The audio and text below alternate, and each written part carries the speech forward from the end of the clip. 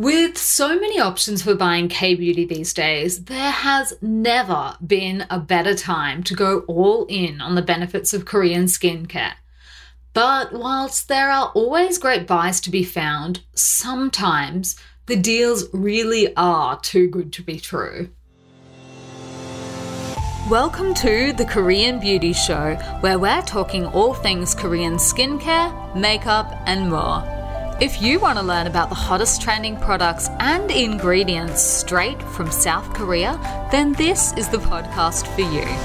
Each week, we'll be diving in to take a look at the latest trends, as well as all the tips and tricks you need to perfect your K-beauty routine.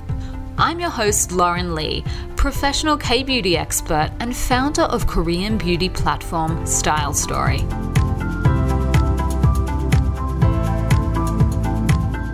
Today's podcast episode is brought to you by Style Story. Shop the best of K-beauty with unique brands you won't find anywhere else, all from the comfort of your own couch. www.stylestory.com.au. Hello and welcome back to another week of the Korean Beauty Show podcast. In particular, I would like to extend a big warm welcome to anyone who is just looking to dip their little pinky toe into the world of K-beauty. If you are new to K-beauty, and particularly if you are new to the podcast, then welcome. I hope that you'll be able to pick up lots of little tips and tricks to help you on your K-beauty journey. And to everyone else, of course, welcome back for another week. Thank you once again for hanging out with me on the show. So if you've ever Googled the phrase, "Did I get a fake K-beauty product?" then this is an episode that you're going to want to stick around for, because I'm going to go through all the signs to look out for fake K-beauty products. So if you are having to Google the phrase, "Did you get a fake K-beauty product?" or if you have to ask other people or post a photo on a forum, first of all, that is not a great sign, but there are some key signs that you can look out for to work out whether you have got an authentic K-beauty product or potentially whether you may have fallen prey to some of the unscrupulous people that are out there selling fakes. The first sign to look out for is obviously the price. Ask yourself the simple question, is the price too good to be true? So in general, the product price will be set by the brand and the retail price is what it is. So if you find the product at way below retail price, it's worth asking yourself if you have found the deal of the century, or maybe whether it is just a plain fake. I mean, there are always going to be legitimate reasons why a product might be really well priced. It could be that the product has just been discontinued. In the case of K-beauty products, I know a lot of the time reformulations are a big thing. So it could be that the person is trying to clear out their stock before the latest, newest, upgraded version of whatever product it is hits the shelves. Sometimes products are being heavily discounted because they're nearing their expiry date. It could be a whole heap of other reasons, like, for example, the shade is unpopular. So if we're talking about Korean makeup, potentially products that come in a lot of different shades, sometimes some shades just do not sell as well as others. I know that from brutal experience myself. Even if it's a really, really popular BB cream product, there are sometimes just some shades that people just don't buy for whatever reason. So that might be a legitimate reason why the product is being really, really discounted, but this is nevertheless just one of the signs to look out for. So that's the first one, is price. The second sign is to look at the seller. So is the seller legitimate? Is it a trusted source for buying K-beauty products?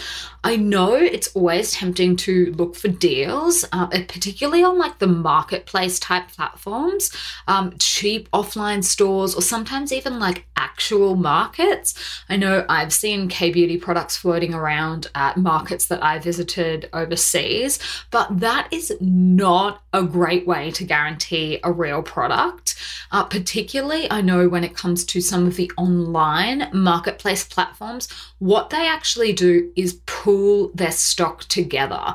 So what that means is even if one seller is selling authentic products, and sometimes the seller may actually be the brand itself, what happens is at the warehouse, in the back end, they pool all the products together. So say you have a COSRX snail essence, and one is from the brand itself, and then one is from a counterfeit product person. But what happens is all the people that are selling that particular COSRX snail essence, when the orders go to get fulfilled, because the stock has all just been thrown in together, there is no way to guarantee that that product is going to be the real product. So if they become mixed up with the fakes, you could get unlucky. So my advice would be, obviously, if you can, buy directly from the brand. In the case of K-Beauty, a lot of times that's just going to be way too expensive or impossible, or the international shipping is just going to be crazy. So you can buy it from an authorized reseller or like a trusted source for K-Beauty goods. Obviously, Style Story is one of those places, but there are a lot of other people around the world as well that are known to be a safe pair of hands, I guess. People that are K-Beauty experts, people that do this full-time for a living, they're the kind of people that I would be buying my products from. So we pride ourselves on being the only Aussie K-Beauty retailer that actually does have a full-time team based in Seoul in South Korea. So we are obviously here on the ground and can keep an eye on that sort of thing. The other thing you can do is, I guess, ask the seller as well, you know, is this your platform if they're selling on a marketplace? I know a lot of Korean beauty platform brands in particular do seem to really like the international marketplaces. I think that's just because for a lot of them, it is an easier way to get their products through to a lot of people. And particularly if they don't necessarily have like an international marketing team or an international speaking staff member, then if it is on one of these retailers, a lot of different people can find the product who maybe otherwise wouldn't have found it. So I do know that there are a lot of brands that do sell their products on the marketplaces, but unfortunately, like I said, even if there are a lot of people selling real products on them, if they get mixed in with the fakes, then it's just too bad for whoever ends up getting it. And that brings me to the number 3 sign to look out for is, does the product look right? So this is a really important thing. Are there spelling errors on the packaging? Are there differences in the packaging? Is the printing really faded? Are the stickers wonky? Are the labels wonky? If you know how to read Hangul, how to read Korean, oftentimes you will see that there are spelling mistakes, but the same is true even in English, that there will be spelling mistakes that the brand likely wouldn't have made themselves. So this is, whether you're shopping online or offline, one of the easiest ways to tell the difference between a real and a fake product. And of course, if you have tried the product before, then take a look at the texture, take a look at the smell. This is not a guaranteed way to tell if it's a fake or not. I know, for example, that there are some brands that have slight variations and differences in their formulas between country to country. Dr. Jart is one of those brands. So if you are buying a product that was for sale in the Korean market, there is a chance that it looks, feels, and smells slightly differently to the product that you purchased in America or in Australia. So that is not a guaranteed surefire way to tell, but that is a good way to at least then know to be asking the right questions. If you've tried the product before and the product that you've just received looks and feels and smells different, then you can go to the seller and be like, hey, why is this? Now, sometimes they'll just say, hey, this is the product that was made in Korea. for the Korean market, and the product that you tried, if you bought it from X, Y, and Z, it will be for distribution in that market, and that's why it's different. So that's just one little way to tell. And again, another reason that this is not always, I guess, a surefire way is a lot of brands do update their packaging on a fairly regular basis. And sometimes this is an actual measure that they've taken for anti-counterfeit purposes. So I know a lot of brands change up their packaging quite regularly to stay on top of the people that are faking their products. So they might change the lid or change a couple of words somewhere on the label. So if that's the case, I know in the case of some of the brands that we deal with, like Benton, they will send an email around to us and let us know in advance, hey, everyone that stocks Benton products, we're making this change to the label. So if you get any queries from your customers about whether this is a genuine Benton product, if it looks like this, then the answer is yes. It's just that we've updated the packaging. So that's quite common. You can obviously reach out to the brand itself and say, hey, is this one of your products or not? Have you guys changed your packaging? But I guess it depends how responsive the brand is as to whether you'll get an answer from that. Stockists should know, but not always, because sometimes the brands don't tell us. Some brands are better than others, basically, than at letting stockists know when they're going to be updating their packaging. So the other thing is that I have noticed that there is a little bit of a trend in terms of the brands that are more likely to be counterfeited. And I'm not quite sure why this is, because a lot of them are very cheap anyway. I know Eliza Becker has had a lot of problems in the past with fakes, and their products are very, very cheap. So I'm not quite sure why counterfeiters think that it's worth making fakes of those products, but that is a brand I know that has had issues in the past. CosRx, a lot of queries and questions are asked, I know, about CosRx products. Now, I'm not sure whether that's because they are actually turning up a lot more fakes than other brands. It could be, or it could just be because they're selling them a lot more overseas, that a lot more people overseas are asking. I'm not quite sure. But they are two brands that I know, and Innisfree as well. I do recall hearing a few years ago that one of their packs may have been counterfeited. And again, I thought it was really strange because the product itself is only maybe $4 or $5. So I wasn't quite sure why that particular product was being counterfeited. I don't really understand why counterfeiters do what they do for cheap products, but anyway, that is obviously not my specialty. Suffice to say that fakes do happen in pretty much all industries. It's not just luxury goods, but that brings me to my next point. So if you think that you actually have received a fake product, what should you do? So unlike, I guess, a handbag, a fake handbag that you might pick up at a marketplace somewhere, when it comes to skincare, we're putting the products on our face. We're putting them on our skin. So it's not all just about the branding and the branding looking right. It could actually end up being a health issue, maybe. So look, when it comes to the brands themselves creating products, obviously they have oversight of their entire manufacturing process. They have proper quality control, and they have, regulatory tests that the products need to pass to ensure that they're safe for sale. And the problem with fakes in general is that they're trying to capture the experience of the brand, but at a much cheaper price.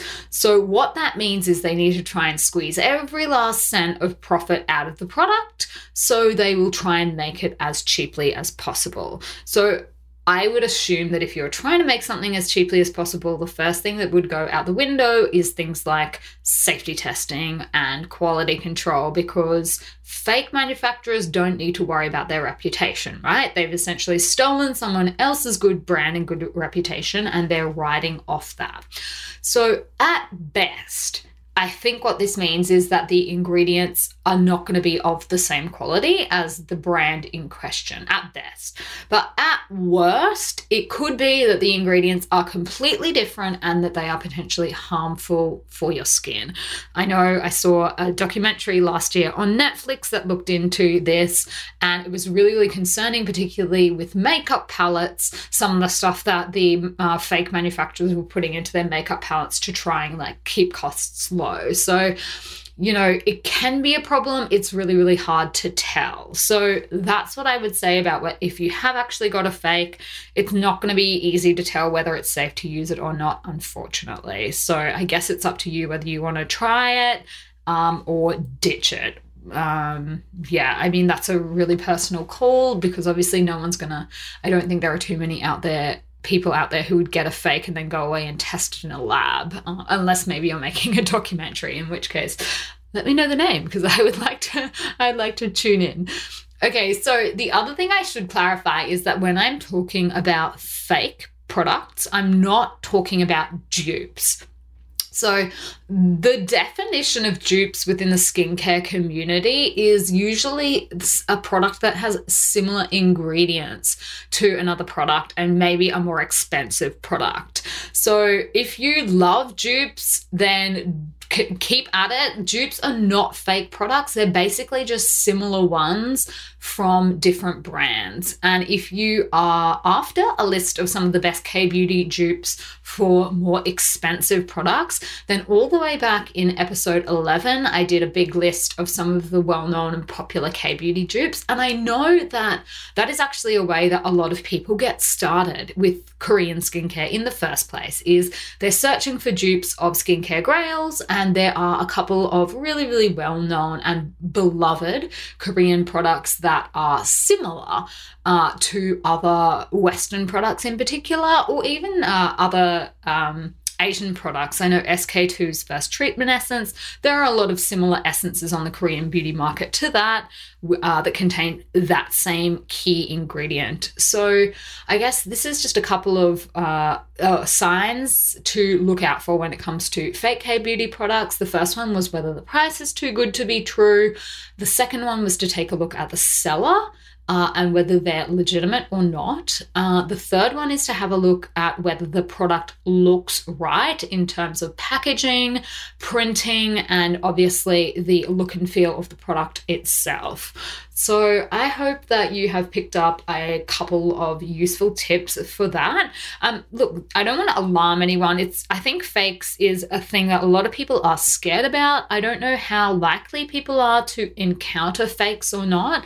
But I guess if you think that you have got a fake, hopefully you can go through some of those steps to work out whether you really should be worried about it or whether maybe it's just a slight difference in a batch or an upgraded formula or a product that has been made for a different market than the one that you are shopping in.